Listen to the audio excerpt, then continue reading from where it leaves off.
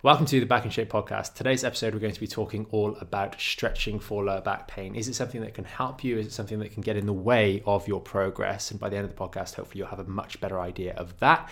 For those of you watching, I do apologize about my face. It does look a bit battered and bruised, and that is from jiu-jitsu this morning.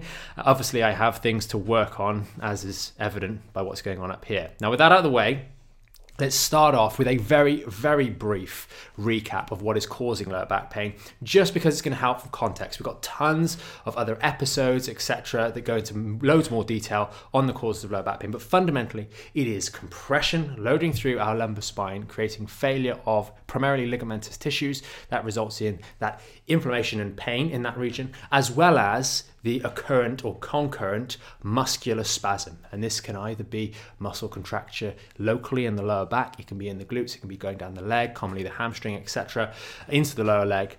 That is back pain in a nutshell, and that's what's happening. So we just have that in the back of our mind, and that is why so often back pain is often misdiagnosed and then mistreated as a simple muscle spasm, when the muscle spasm is going to be a consequence of the back injury rather than the injury itself. So once that's gone out the way, we can move on to the actual feeling of stretching. And this is where a lot of people really get confused and don't really know that they're confused about it. We only feel tension. We feel that our back muscles might be tense. We feel that our hips are tense, our hamstrings are tense and tight. We have no real awareness on a conscious level of whether those muscles are tight and elongated. And really, we're going to talk about these two types of tension, because we think of the lower back, one type of tension for most people, and then we think of the lower body, so the legs, the hamstrings, the glutes, hip flexors, etc., as a second one. Now, first and foremost, for those of you that are watching, this is going to be a little bit more helpful for you because you're going to be able to see what I'm talking about on the spine. But if we bring this spine out here and we think of the lower back, most of the time, unfortunately, we are spending sitting down. Long periods sat down, we have a flattening out of the lumbar lordosis. You can see quite clearly, if I supplement the spine for my hand here, and we grab a little pen, these are the muscles of your lower back, and this is your spine. As we flatten out the spine, the distance between A and B, the anchor points of those muscles, is going to elongate. It's going to be pulled apart. Now, we spend hours every day sat down. We notice, towards the end of the day or the middle of the day, my back gets sore, it gets stiff, it gets tense. Tension is important here. You're feeling that tension, just the same way we do in the lower body in many cases, but you feel that tension. What is that telling us? Because quite often we have the inclination of it's tense, it's tight, it's stiff, I need to stretch it more. But the reason the back here is tense, tight, and stiff is because you've spent all day sat like this with these muscles elongated. Maybe you've got a reduction in the lumbar lordosis. Maybe that's a consequence of former activities. Then maybe you go and sit on the bike for 20 minutes, half an hour, and you round the back a little bit more to try and do some sort of cardio exercise that's low impact. But that rounds the back even more, and you find that the back, the whole thing is just stiff, tight, and sore. And you think, do you know what I need to do? The videos on YouTube said, or my practitioner said, it's tight, I need to stretch it. And by stretch it, you elongate it further. And that is the first fatal mistake, if you will, of dealing with back pain, because we haven't understood why you're feeling that tension, and we don't have an objective way of understanding whether or not it is tense and shortened or tense and lengthened. Now, if we move over, because this will start to tie things together nicely, to the hamstrings, let's say, for example here. While you are sat at your desk for long periods of the day, or sat driving, or sat at home, maybe watching TV in the evening, invariably we've got our knees bent, we're sat at 90 degrees, etc., and our hamstrings in this position are perhaps shortened. Maybe we're slouched, so we're sat with our bum tucked under here, sat almost on our sacrum, and our knees are bent. Now the hamstrings are spending a long period of time shortened, and they start to become tight and stiff, and they feel very similar to the lower back itself. So both areas are tight and stiff. However, the hamstrings objectively have been shortened. They've been in that shortened position for a long period of the day, and they just want to be stretched out. They want to move. Movement is the important thing that they want. They want that tension to be taken off. So in the case of the hamstrings, actually, because they have been objectively shortened for the duration of the day, they need to be elongated out. They can benefit from that stretch. But the lower back, conversely, is already been pulled out all day. What it needs is the pressure taken off these muscle attachments by, instead of being out like so and elongated, actually to have these restored. And one of the things that does this is the towel exercise. We talk about it quite a lot. You can see videos on the YouTube channel in the membership about that particular exercise. But that is a great way to take pressure off the muscle. That is the important part. How do we take pressure off the muscle and get it moving again? Quite often, a short walk around the block, a little bit of movement, just changing the dynamics in those muscles is enough to alleviate some of the tension, especially when we've got elongated muscles that are tight. They are not shortened, they are elongated. Compared to the hamstrings, which are short and tightened, we're actually stretching those out will be helpful. Now, both of these, just getting up and moving around is going to be helpful in of itself. But by having that present-mindedness to have a think about what am I feeling and what might be going on in terms of whether this muscle is elongated or shortened, you can then take the appropriate action and either just take pressure off the muscle or actually do some stretching. Now, we'll get onto that a little bit more later on. But then we have to think about the actual injury itself. Many of the ways we go about stretching the lower back, we haven't considered up to this point. We've just spoken about what's in the best interest of the muscle. Now, if we superimpose the lower back injury itself, knowing that a lot of the time we're going to have some degree of discal involvement, we've injured our back going forwards, we have damage to some of the structures on the back of the spine here, maybe the ligaments between the spinous processes, those have become weakened. We injured it bending down to pick up something off the floor, or put our socks on was when it went, or putting the child in the car seat. All of these things are forward bending movements. The action of forward bending itself, let alone the trouble that has on the muscles that don't need to be elongated anymore, creates more of the same thing that created that injury in the first place. So in the example of stretching the lower back when it feels tight and stiff, not only is it not helpful for the muscles that are already elongated, you're just pulling them further apart, but it's also detrimental for the underlying injury. And again, we go into great lengths on various videos to really highlight the problems of these exercises, especially early on in the recovery process of doing forward bending stretching. Yes, sure, you're feeling some tension in your lower back, but let's accurately appraise what the cause of that is rather than just mindlessly stretching it out, because tension isn't always akin to shortened muscles. That's very, very important. Now, when we think of the lower body, we think of the hamstrings. What implication are they having? Well, the hamstrings, of course, if they are tight and stiff, they're going to be pulling on that lower back. And the hamstrings, much like the glutes as well and the hip flexors, they're going to limit the motion of the hips, and therefore the lower back is going to have to do more work. So, for example, one of the common early errors that you find, or issues that you find with the tightness of the hamstrings, if they are actually tightened, is when people sit down, it pulls the bum under.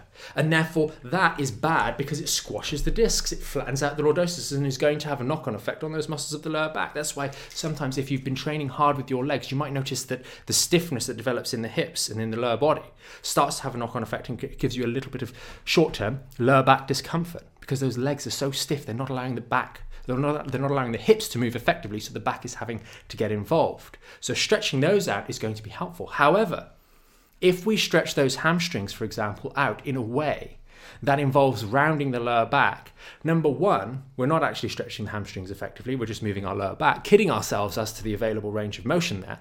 And number two, we're doing that very movement that we discussed just a moment ago is not going to be helpful for the lower back itself. So that is so very important that we consider how we are doing that stretching. And if we are going to actually stretch, shorten muscles and get a little bit more mobility in the hips, which is categorically going to help the lower back, we must do it in a way that does not involve the lower back and put the lower back in a vulnerable position during that time. Again, these points are so very important earlier on when you have that active flare, when you have that active pain in the back, when there is sort of a fresh injury or fresh aggravation of an old injury, there's tissue damage there. We want to be very careful with incorporation of forward bending as we're doing our stretching. So stretching the lower body is great, but we must do it in a way that is safe. Now, finally, when it comes to stretching, we have to think about the effectiveness, and we have to be aware of this. You'll see, if you've had a look at any of this material in the Back in Shape program, or you're a member, or maybe you've just been aware of what we talk about in like the phase 1, for example, to start with, stretching of the lower body, stretching of the hips is an essential part, but we are understanding that stretching is going to be so very temporary in its effect, in its benefit.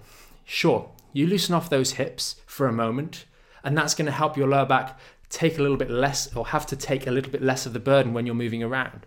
But you walk into the kitchen, the dog jumps, the cat barks, whatever happens, and all of a sudden you move quickly and your back hurts again. Then that lovely stretching that's happened, the freedom and flexibility that your hips had, now you've got a jolt of pain going straight back down to those muscles that you just spent the last 15 minutes loosening off, and they're tight again, not doing what you want them to do. That is a problem, and that means, so we so often find, so many people gravitate to stretching as their first port of call. It's tight, so I stretch it. We've mentioned at the start of this particular episode That muscle spasm is the most frequent misdiagnosis of lower back injuries, and that's why people gravitate so much to stretching. But they've been doing stretching for years and they're not getting anywhere. Months maybe, often it is a longer period of time they have been doing these stretches, and it's just not going anywhere because you cannot make cumulative progress without a significant amount of luck if your main strategy is stretching. Because every time you flare that injury up, it's going to send signals back down to the hamstring, so you just can't make any progress. Your wheels are spinning and you're going nowhere. However, if we are, and this comes to kind of the final point of this video, so maybe make some notes. This is the really, really important part. Now we've wrapped all of that other information, that background information up. If you are strengthening and practicing, learning to provide stability to your lumbar spine, especially in those earliest days, that is a way you will be able to make cumulative improvement. You will learn how to engage your core correctly. You will learn how to move your spine in way, or how to move your leg muscles in ways that doesn't affect the spine, that holds the spine steady. That cannot be taken away from you if you have a relapse. So you're gradually making little bits of progress, and they will be little bits to start with. It's just learning how to maybe engage the spine and hold this thing steady. That's an important first step. But as you are doing your strengthening, unlike so many that focus only on stretching, and still doing the stretching, knowing that the stretching is necessary but temporary in its relief, you're making little improvements with the strengthening.